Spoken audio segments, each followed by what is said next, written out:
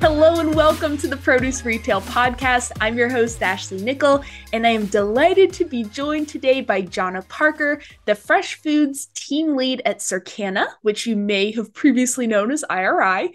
Jonna specializes in analyzing sales data, consumer trends, and all sorts of other sources of information to find and explore different opportunities for fresh, including, of course, our favorite department on this podcast, which, of course, is produce. Jonna, thank you so much for joining me and welcome to the Produce Retail Podcast. Thank you so much, Ashley. Since we got to see each other in Chicago, I've been looking forward to this day. It is, I can't play favorites, but produce is definitely one of my favorite things to talk about for sure. Every department has their nuances. And as I shared at the IFPA Executive Conference, I also think produce probably is one of the biggest opportunities ahead. So excited to chat about it. Excellent.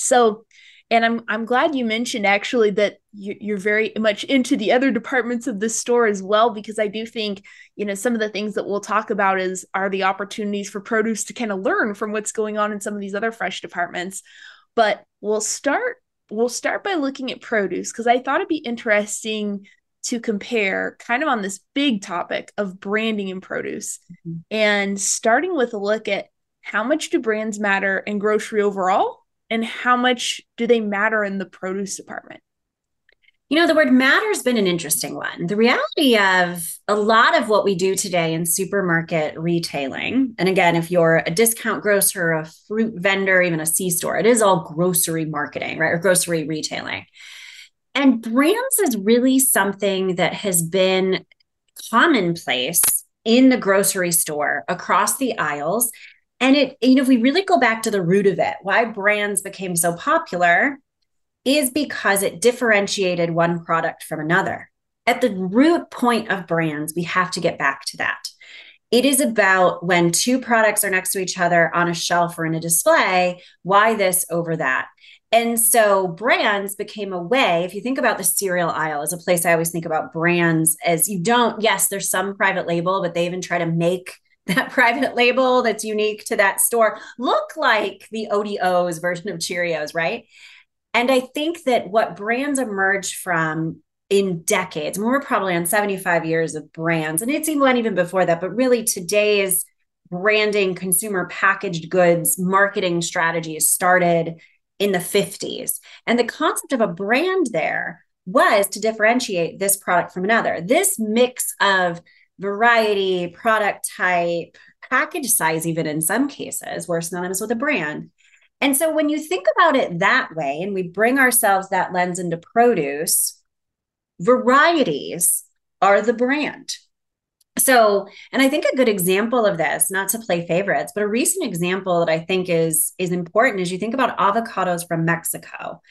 Had a Super Bowl ad, I think, for at least the past two big games.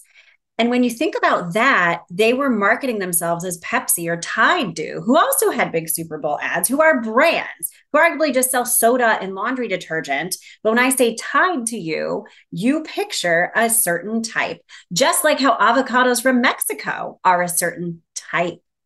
And I think that's an example of a brand in produce, right? Yes, the place where brands are probably now most thought of by consumers as differentiating one product from another in produce would be in packaged salads. You might have, a blend or a kit from one brand next to another brand. But retailers have also noticed it's really about the variety, the package size, the flavors, the dressing, maybe the health claim. We've also seen brands emerge in salads who are organic only. That's another opportunity for branding to differentiate. But you could also just have kale that's organic versus non-organic, and the consumer will say, I'm picking the organic or I'm picking the conventional. Branding in produce has been a fascinating thing for me because it's interesting to say this is kind of an old timer now, but in the early parts when I was at Perishables Group, we did chat with, when they were coming up with this concept about, hey, we have these mandarins and clementines and we don't really know what to do with them. And we're thinking, because the company has also done branding in water and wine and other places, hey, we're thinking about putting a brand that means something to children, that this is a cute product. It became a halo product. Then it became everyone now feels like in order to sell small citrus, you need a brand in it. But actually, at the end of the day, the root of the cutie story that now is the halo story is about a easy to peel small fruit that personified itself in marketing, out of the store and in the store to speak to its target market. So again, the root point of branding, whether it's a location like avocados from Mexico, a variety like rocket apples, or a true brand like cuties, clementines, it is about this product means something to someone and that name personifies it, and it's in store and it's out of store. Well, and I'm curious because you mentioned cuties and halos and other brands that I think your average consumer versus folks like us who are in the industry, of course, other brands and produce folks might know Driscoll's, Dole, Let's go there. Chiquita. I don't know how much further it goes for the average consumer than that. And so I'm curious, what do we know as far as brand loyalty in produce? What kind of research is there on that, or what's our scope of knowledge on that? So let's talk about Driscoll's because I absolutely want to give them credit in this podcast. One of the things that we talked about at the recent IFPA exec conference, where Ashley and I last saw each other in person, and by the way, hi to everyone I saw there, is that when we rank at Circana in our sales data, so that's total dollar sales across US retail, which would include mass, club, supercenter, grocery stores. When we rank food and beverage brands, and I'm talking about, Coke, Pepsi, Oreo, the brands you guys all are thinking of when I say brand, Nestle. When we rank brands in 2022 at the end of the year, Driscoll's was in the top 10 of total branded product sales across total food and beverage when we include both the perimeter and center of store. And that even surprised our friends at Driscoll's. And one of the interesting things that came out of it is both Driscoll's and the other big brand that I talked about at the conference, which is Boar's Head, which, by the way, Boar's Head is the number one brand in retail food and beverage in 2022. And what really became interesting about different when you look at the list of the top 25, and not only do Driscoll's and Boar's Head stand out because they're in fresh, they stand out because they don't have 100% store distribution. If you think about brands in other aisles, every store has Coke. Every store has Breyer's ice cream or the regional brand versions of it. Every store has Cheerios, and they might have different varieties, package sizes, and certainly price points. But Driscoll's, Boar's Head, and all of Fresh, you don't find the same brand in every store across all states for the design of Fresh, right? We're commodity suppliers, and so we supply where we are. The Driscoll's story is an important one to talk about because they made that list because berries are an incredibly high selling category across total food and beverage. I cannot stress that enough. Berries at retail has been one of the top fastest growing categories in dollar sales now for as many years as I've been looking at this. And I think the only reason why a lot of people haven't noticed Driscoll's or berries as a category is because often our CPG friends and other aisles sit at different buying desks that are fresh food friends and did our data. And I used to work at Nielsen, but now at Circana IRI, we didn't produce. It was a let's look at CPG, right? And so we didn't think about brands in fresh. Driscoll's is top 10 though, without being at every store, because, you think about it, it's the brand recognition. It's the brand recognition synonymous with quality. So one of the things that I think is really important about the story this is now, obviously I don't work for Driscoll's. It's been years since I worked closely with them. But one of the major tactics of both Boar's Head, Driscoll's, and probably many of our listeners is to partner with the right retailers on the right categories. And because you're not trying to be all things to all people and get the volume out there, you can really cement your brand as being for something. Driscoll's wanted to be synonymous with the finest berries in the world. It's literally their tagline. And if you want to be the finest berries, you should probably distribute at the finest stores and guarantee the finest quality. Boar's Head has that same playbook.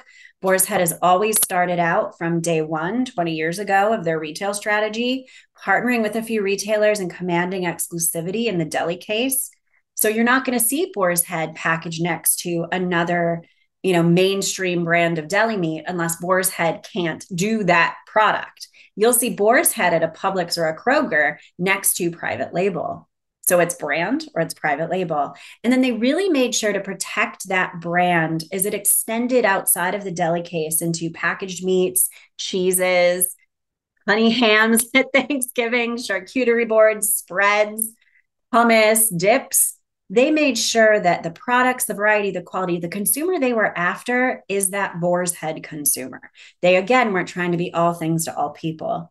So going back all the way around to your question, branding in perimeter is about who and what do we stand for. If you're really going to differentiate on brand, not just variety, it really has to be everything that you do, from which retailers you partner with to the types of products you put on the shelf, anchored on that core consumer. And that's where I really think the takeaway is different than maybe, let's say, a Pepsi. Pepsi brands differently when it's their lemon lime soda. They brand differently when it's their diet soda. They brand differently as they've gotten into water, energy drinks. And now, obviously, Pepsi also owns Frito-Lay. And you think about Doritos doesn't have the same brand as Fritos, as Lay's. Those are brands to stand out. I actually think in produce, you could be a variety that stands out. Think about the Honeycrisp story of a few years ago. The answer to that wasn't to come up with a zillion different varieties of apples. It was to say, what does this variety mean, or this quote brand mean? Who is it after, and what stores should I be in? Because if you have your distribution right, you have that target consumer in everything you do.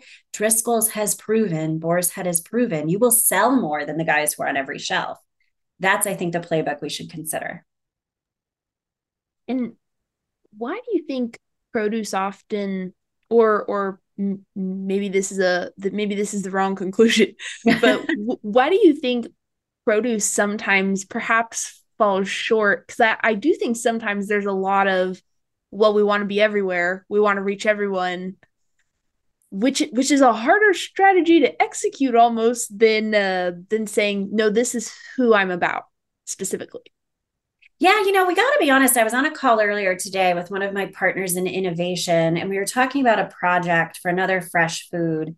And I said, well, my clients really don't have as much innovation roadmaps and all the stage gate process to launch new items that big CPGs have. And he laughed and he goes, I just got off the phone with a multi-million-dollar CPG, and guess what? They don't either. They let their brand managers decide what to put out half the time.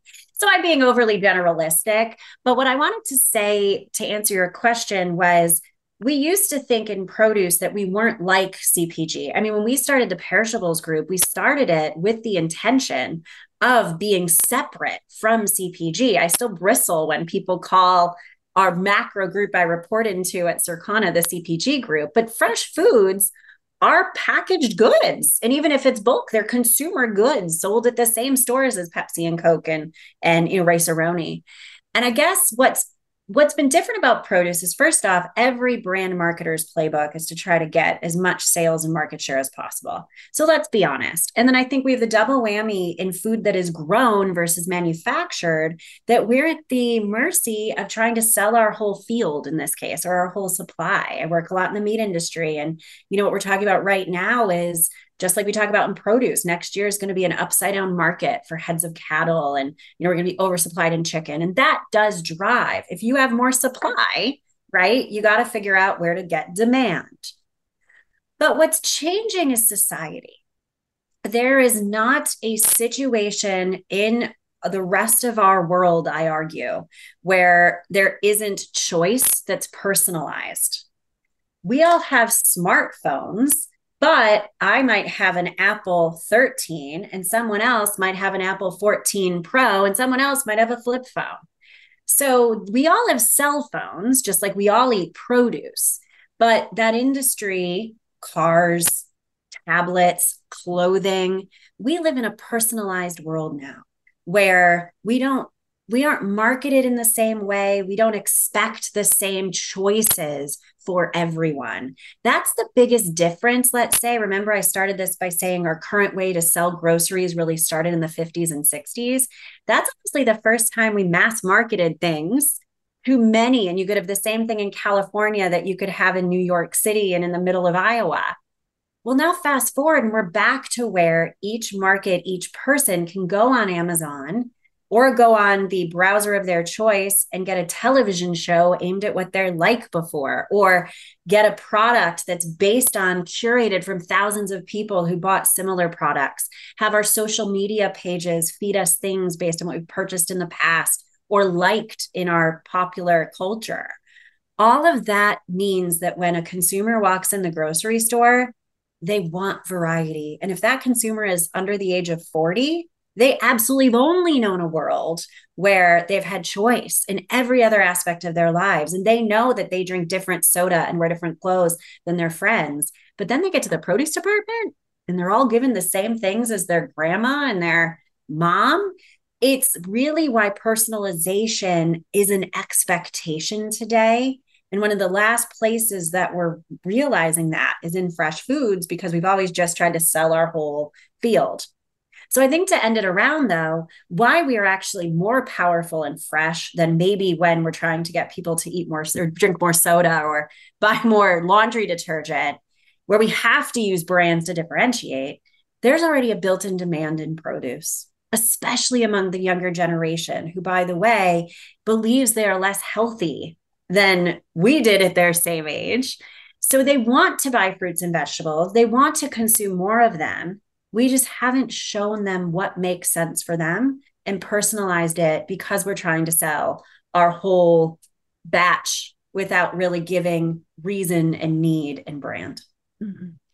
Well, and I'm sure another maybe challenge for brands and produce too is seasonality, because you have some organizations that are large and they source from different places around the country and around the world, and so you could have a consistent brand. But for a lot of smaller growers or smaller organizations, it may be a seasonal business, or somebody may see your brand in this category at this time of year, and maybe it's over here at a different time of year, or maybe it's missing for a few months. And so I'm curious, how have we seen that develop, or how big of a challenge is that to navigate for brands and produce, both on the supply side and on the retail side too? Call me a Pollyanna, or somebody always looks on the bright side, but I argue that seasonality and limited time is our superpower in produce. One of the things that really struck me as I was preparing for the recent talk was how stone fruits, melons, and cherries over the last 5 years have either delivered the department or the fruit aisle's growth or been the reason it declined. And it's been this yin and yang. And I'm talking total US dollar and volume consumption. Certainly every retailer is probably seeing gains and losses and betting big or under betting big based on seasonality of those crops, who are, I'm just using as the poster children of seasonality. And when I took a step back and we talked, that talk was in the first week of June. So I was in Arizona and then I flew to Chicago, and in between I had to go to New York, and I'd happened to stop at grocery stores on the way just to feed myself. Every store I was in had cherries and had a big front of the pack display in, because I was like, oh, good, it's a good year for cherries. It's a little late for the season, but everyone's got cherries. When everyone has cherries, who really has cherries? Why would I go? Now, granted, I was in 3 different cities, but I went to vastly different retail formats in each of the cities. If everyone had cherries front of the display, and I'll say that the price points were within 50 cents of each other, if I was still just in Phoenix, why would I go to, if the mass merchandiser is cherries front of pack for 50 cents and they look like the same bag of PLU cherries that are then at my big high-end specialty retailer or my everyday grocer? How are cherries different? Why are cherries, which were front of advertising, big store display, we have cherries, cherries are in season. If everyone's doing that, that's how we've done seasonal produce. But now let's take a page out of what a CPG big brand would do with cherries, just still PLU cherries. Let's say there's parts of crops or fields that were better, have a different seed variety, or could package slightly differently, maybe a snacking cherry group, or I'm just making up things with cherries here. Let's take plums even as another example. But again, there's varietal differences we know in these trees and in these fields and from these products. Rainier obviously does, a higher tier cherry that's now, by the way, in every store too. But now imagine we've packaged them different, we promoted them different. Let's say we knew 2 weeks before they were shipping that this amazing cherry that was only going to be at Jonna's and Ashley's grocery store was coming, why couldn't I start a social media campaign that had nothing to do with price? Why couldn't I say, fresh from the field, we're going to get these cherries in. You got to come to my store because I'm the only one that has this seed variety of cherry. That's the difference. That seasonality is a superpower. The playbook is here. It happens all the time in restaurants. The concept of limited time offer, LTO is what it's called in the food service industry. Hey, I've got a turkey burger on the menu in November, with stuffing as the topping. Come to me because I'm only going to have this for 4 weeks. Now, all of a sudden, other places have turkey burgers, but I've driven a unique recipe of turkey burger and you got to get it right now. That is the seasonal superpower of produce. Everyone is stocking the same varieties and PLUs and packages now. How do you make your variety or your store stand out by using that gotta get it now, better come get it while it's fresh? The last story I'll tell on that is years ago, I happened to be in Iowa, and I also do a lot of work in fresh bakery. And I was walking through a Hy-Vee. They have an amazing fresh bakery. My friend Anne Roerink was like, you got to stop at the Hy-Vee. You got to take a detour in your middle of nowhere, Iowa, and stop at this Hy-Vee. I walked into the Hy-Vee ready to be blown away by their bakery. And I could tell by the fixtures that everything was gorgeous. Their bread program was beautiful.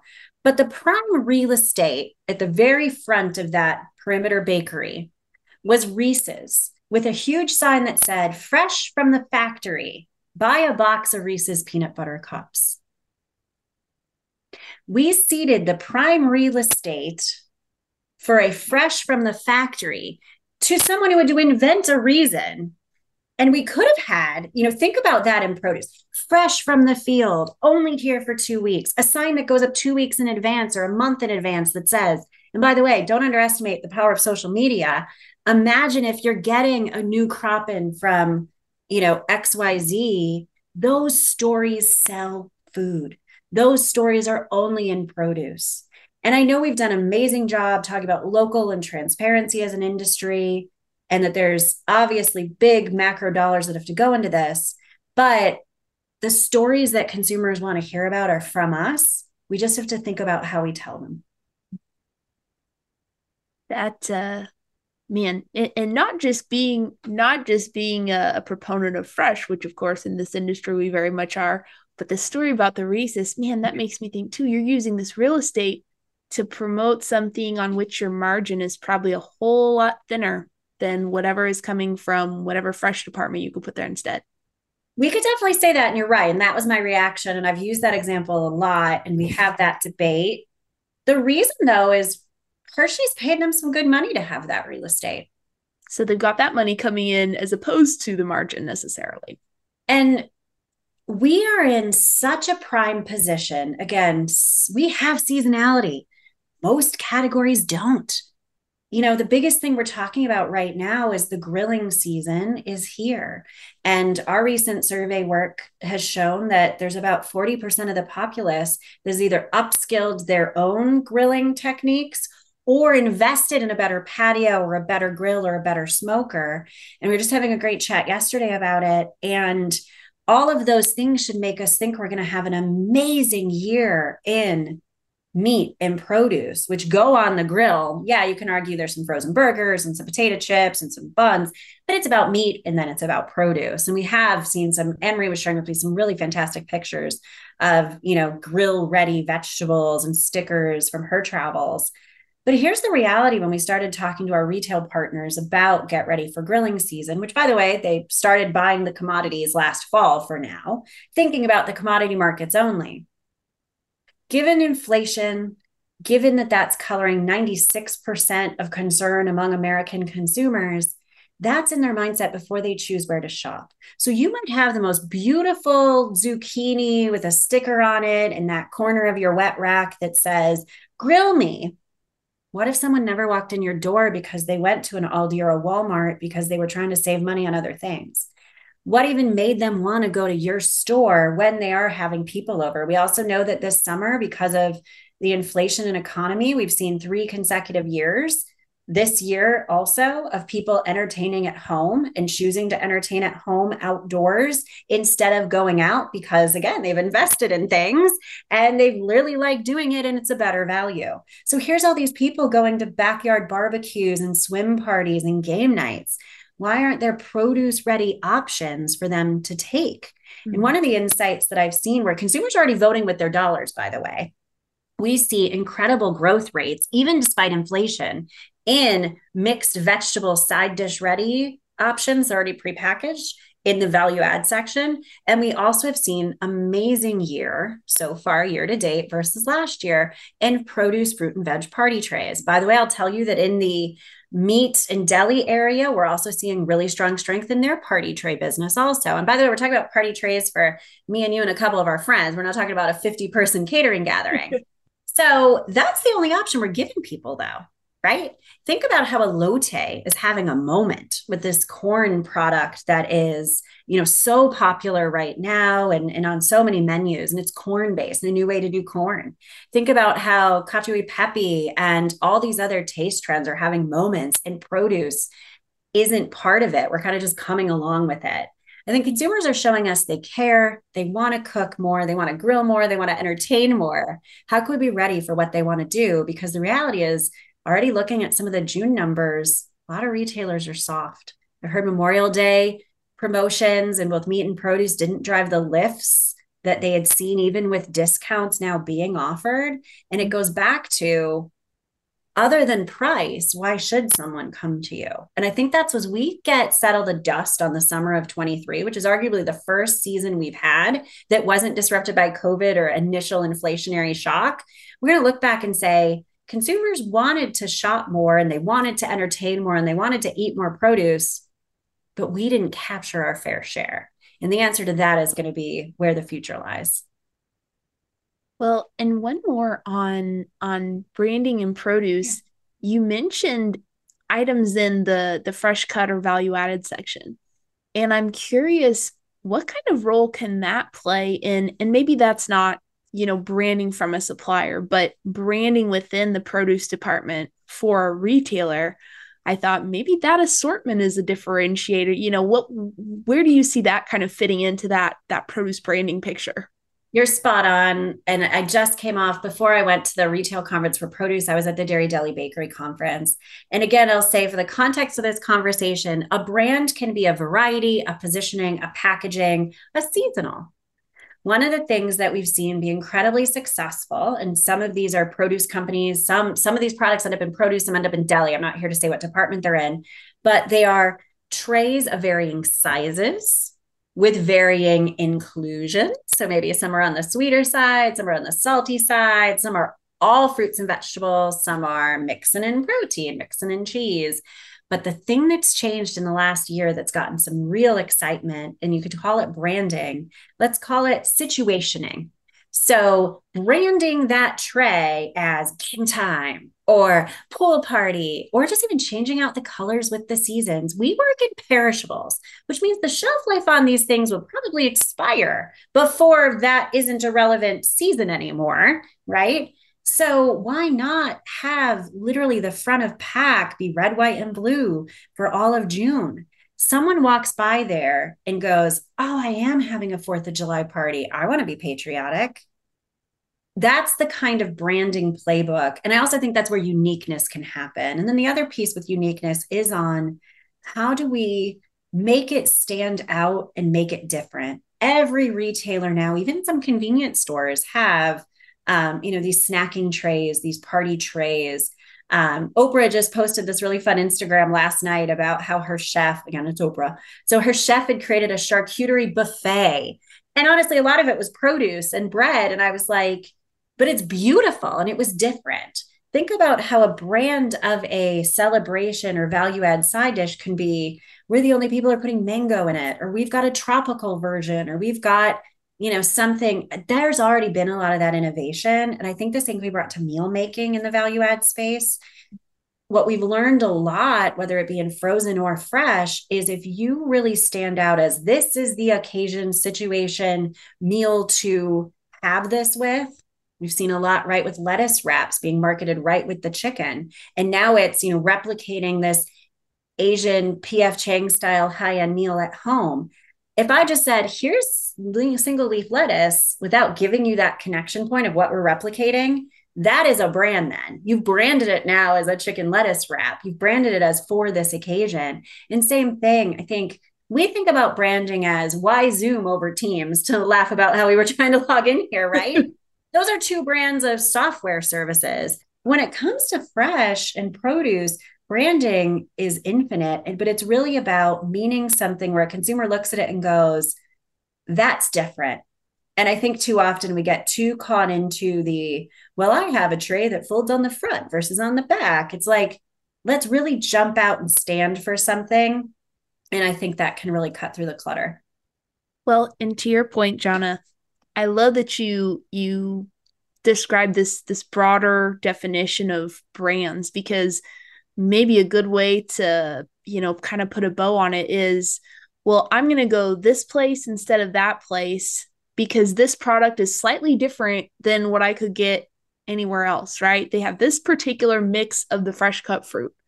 I don't Mm-hmm. know what kind of fruit, I don't know the suppliers that fruit is from. I just know that I can only get this pack at this retailer, right? Or I know I can only get this package size of my favorite cherry tomatoes at this retailer. Maybe the person doesn't know even what brand it is, but this is what it looks like. These are the ones I like the best. The bigger size where I get the better value is over here. Exactly. And value, you think about there's two tiers to branding in grocery. There's the store. And what does the store mean? And we were talking yesterday, Anna Marie and I, about how stores have really taken to doing big billboard mass advertising. And one of the biggest things I always say too is you can't just say fresh. We have the freshest because everyone says that now. Aldi says that now, right? Yeah. And so convenience stores, Buc-ee's just open and they're touting freshness, right, in Tennessee. So but I think it is really the store is the first brand, right? If you say the word Whole Foods, Trader Joe's, Aldi, and Walmart to someone, they think four very different things before I ever say produce or value added fruit, right? So, what is the brand of the store? And what does that store mean? And increasingly, we see with the current discussion about potentially Kroger and Albertsons consolidating, it used to be you could have five grocers who meant different things. And now it's like there's a grocery that means something and other channels that mean something. So, what is the brand of the store? That'll help first connect then. Should my product belong, or my brand or my variety belong in that? Because it connects to the brand of the store. And then once you get in the store, what is the produce brand? How did that extend to the department? I think so often I see a hodgepodge in the perimeter where the meat's trying to be one thing and the produce is trying to be something else. I saw it recently and I was analyzing some data from a major Southeast regional grocer who just absolutely crushes it in converting shoppers to deli in their stores. But then their meat department, especially in their packaged branded meat, was not doing so well. And I was like, I wonder if because they've so crushed it in deli, they didn't extend that halo because everyone is packaged meat, right? But it was a good example of where it's the store. Then does each department deliver on that store message? And then what's really important for our, grower, shipper, and brands, how do they further extend that story? And one of the things I'd say recently that I think has done a nice job on that is Fresh Bakery. Walmart's fresh perimeter bakery actually looks very different from Aldi's, very different from a traditional grocer's. And all three are very different. And I'd say Walmart actually extends their fresh bakery image, their image of overall value and overall extension shelf life to their bakery. But where they did it slightly differently is they then offer within certain categories things you can only find there that are still their items, right? They also do partner with brands. Like several years ago, there was an outage on Patti LaBelle fresh pies at Thanksgiving because they partnered with her. She did a big push for it. They were an exclusive and it sold out. And they still have a line of pies you can only get at Walmart. Here's this mega store, which was known as Value, taking an exclusivity play into their fresh bakery. Right? That's a good example. I know I've been kind of all over the place in this, but I just want to bring that up because I think produce has become very same old, same old. It does often connect to the overall store's mission. But then what can you do as a supplier to grower shipper whether it's exclusive or even just a regional first to market, how are you telling that story? Going back to the cherries, how do you build excitement and exclusivity when everyone has everything? Brands, i.e., varieties, i.e., package sizes, that's where we have to deliver it. Well, and going back to something you said earlier, Jonna, about how some of these best in class fresh brands are actually choosy about who they work with. And so I wondered for our retail listeners, what should retailers do to really attract some of these really excellent brands that people can go to because they say, oh, I know they have Driscoll's here. I know they have Boar's Head here. And a couple of things that jumped to my mind to just kind of start the ball rolling. And these are little things maybe, but came to my mind. It's funny you mentioned Hy-Vee earlier because at the store near me, one of the things that they position around in their produce is they have these signs that say we're picky about our produce. And then they have 7 or 8 brands of different suppliers that they work with. Another thing that comes to mind is Sprouts on its LinkedIn page will share pictures of, the family tree farms or the big promotions they're doing and the huge displays that their teams are building for different, specific supplier, generally unique, exciting seasonal products. And I thought, man, well, that opportunity for partnership certainly would, perhaps be one attribute. But what are some others you think as far as for retailers to set themselves apart for those picky brands? Be like, yep, we're definitely working with them. I think both of those retailers really are a great example of where everything we do, when you think about Sprouts, which I should say, health and specialty markets had a really rough 2020, 2021, right? I mean, when our purchase patterns were disrupted, you didn't go to 5 places in 2020. And so who won that year was the people who had everything. And by the way, didn't have a ton of everything.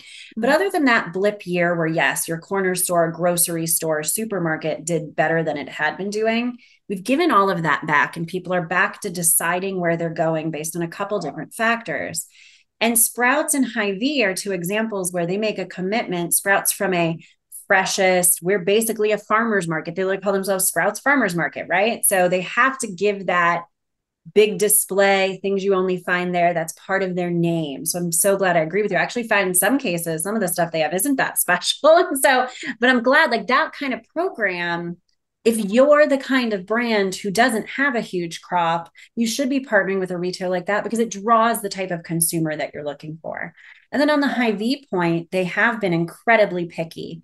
And, many other grocers have tried to use that campaign, but Hy-Vee, I think you're right, is carrying it through and thinking about it. HEB does the same thing. And I should note, whenever I run the metric of shopper conversion within certain fresh departments, shopper meaning I shop for anything, but I buy produce or meat or processed or Hy-Vee, HEB, Publix, those guys really, Giant Eagle, a lot of times do really well. So it's converting.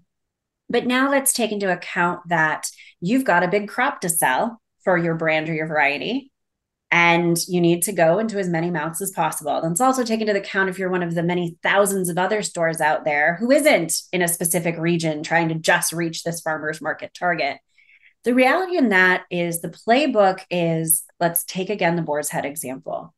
Even though they are partnered with Kroger and several and Publix, they're not in every store, or at least they don't give the full display to every store.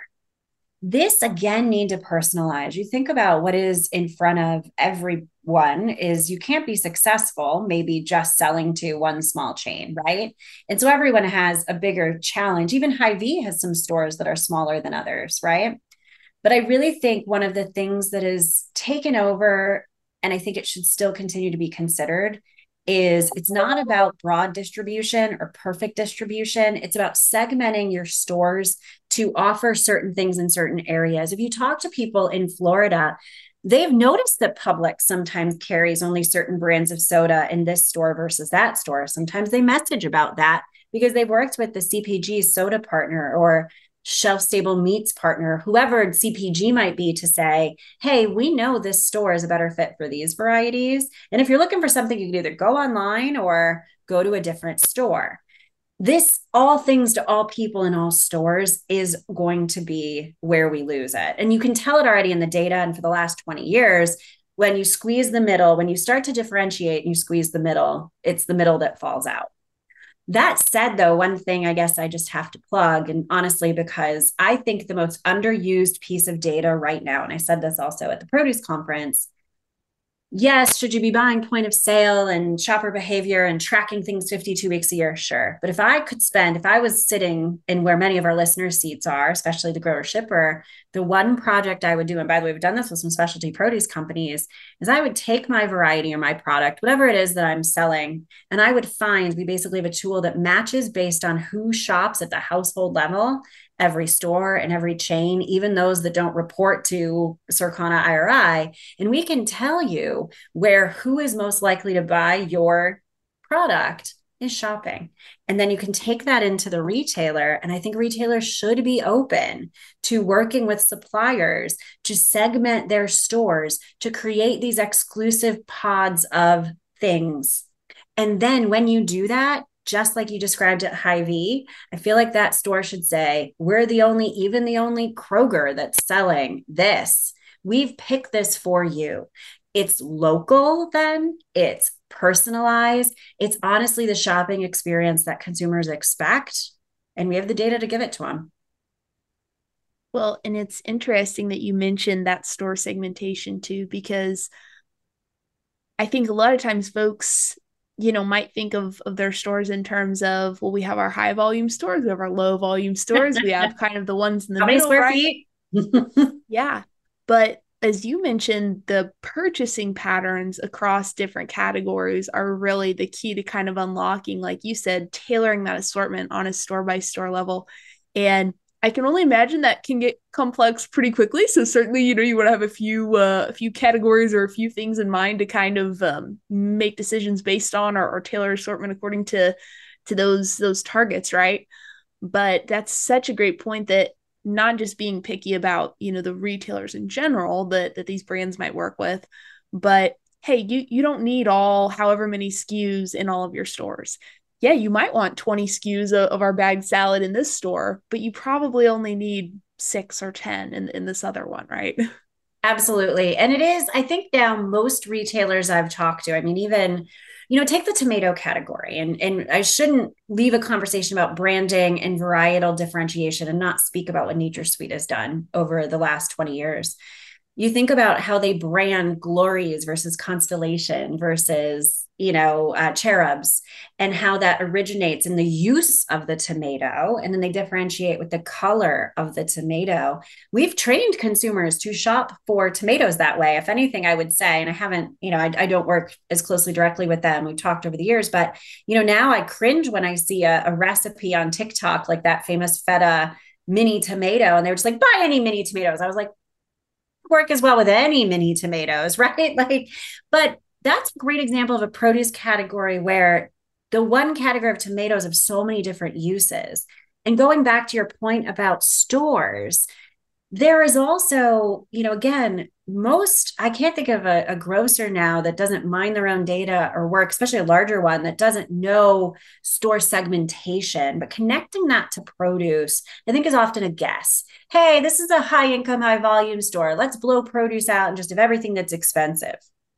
Not necessarily, right? There are everyday commodities and value and product in the tomato category that you want to make sure you stock, but then that could be a place to try an exclusive variety or a specific piece that, again, you got to message it. You can't expect that person to see it. You could use your social media to talk about, now in the Main Street store, we're trying out this new tomato. Come check it out, right? That type of connecting your broad segmentation that I think all retailers have with working with the supplier, grower, shipper, like NatureSweet has done, about here's some different types of tomatoes. Which ones make the most sense? We have that ability now in a very syndicated, i.e., cheap way to do. And it's amazing.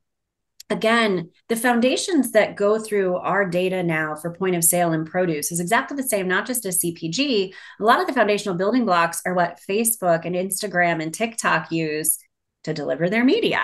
They're also the same kind of foundational building blocks that, credit card companies use to decide customized offers for people. All that same ability to harness personalization is available in this industry, and it's not very expensive. So again, I go back to all, if we would have talked even 5 years ago, Ashley, I would have been like, wouldn't it be great if we can do it now? I think it's just about both the retailer and the supplier recognizing and testing and learning together. The innovations we've talked about today, whether it be the cuties, clementines, the nature sweet tomatoes, and even boar's head, didn't happen perfectly overnight. It was really a test and learn environment where we got a few retailers and a few stores to do something differently, and then we blew it out once we knew what worked. Well, and I'm glad you mentioned Nature Sweet because, and actually it was probably you who gave me this data back on my trade media days. I was writing something about the tomato category because I was curious. Okay, cherry tomatoes, grape tomatoes, Roma tomatoes. Cherubs had their own split, even in kind of the generic data, a brand within that. Because I remember seeing like, and I was surprised, but it was because it was such a large segment. So maybe that belongs with our brands that people other than, us in the industry would recognize as well. Yeah, I got to be careful there because one of the things one quick piece is that when I got into this seat, so I took over, we invented kind of the role of fresh foods team lead in 2018. A little bit of background on data. I started a perishables group, separate company, got bought by Nielsen, went off, worked with supplier for a while. At that same time, Fresh Look was then acquired by IRI. And so when I started this role, one of the things I found was, I'll use this example because Seth from Idaho knows it. Like they were still calling a segment of potatoes Idaho, and it's kind of a brand, right? And so one of the things we did do is we did extensive research in produce, bakery, deli, meat, seafood. It's why how we started working with IFPA is it launched in 2020. We actually researched what does the average retailer's hierarchy look like, grouped that up against what kinds of consumer purchase patterns we knew. And so I think we do still have a segment that I know we have a segment we call cocktail, which is where the Camparis and the midsize live like that. But we did end up not making it a brand, right? Because there are other brands of tomatoes that sell a similar tomato. But where I'm going with it is when we did that research, we really realized that A, there's sameness in the assortment across different retailers. B, retailer hierarchies in some cases were awful. There's a couple major retailers who have a break in their hierarchy of how they look at their own data called truck-loaded produce. And it's like, what is that? How would you explain that to someone, right? So where I'm going is we found that no one was doing it right. But what we could end up doing, and then there was this debate, right? If you look at CPG data, brands and subcategories are different. But in produce, you had one would argue, is this the Kleenex category or is it the tissue category, right? Like that was what was happening in produce. Cherubs invented a subcategory. So where I'm going with this all is we've been through that. We have a pretty good sense now on what's available. But I think the next page in the playbook is really about what they would call in CPG market structures and consumer decision trees. What products should be merchandised together? What products should be in these top tier stores? And because we each grow our own commodity, right? We're not thinking about the total category or consumer situation. And again, I bring up tomatoes because it all started with what is the use? Cherries, grapes, field, TOVs, they all have different uses, right? And yet consumers were buying what was cheap, we're only segmenting on price. That story has now carried over to eggs. It's carried over into grapes. It's carried over into milk, where these different tiers and varieties based on use. That's the next page of the playbook we're going to work on as an industry. And I think, to bring this kind of to a close, whether it's brands, varieties, package sizes, seeing produce from the consumer lens, I can't imagine what the next cool innovation is going to be once we do that.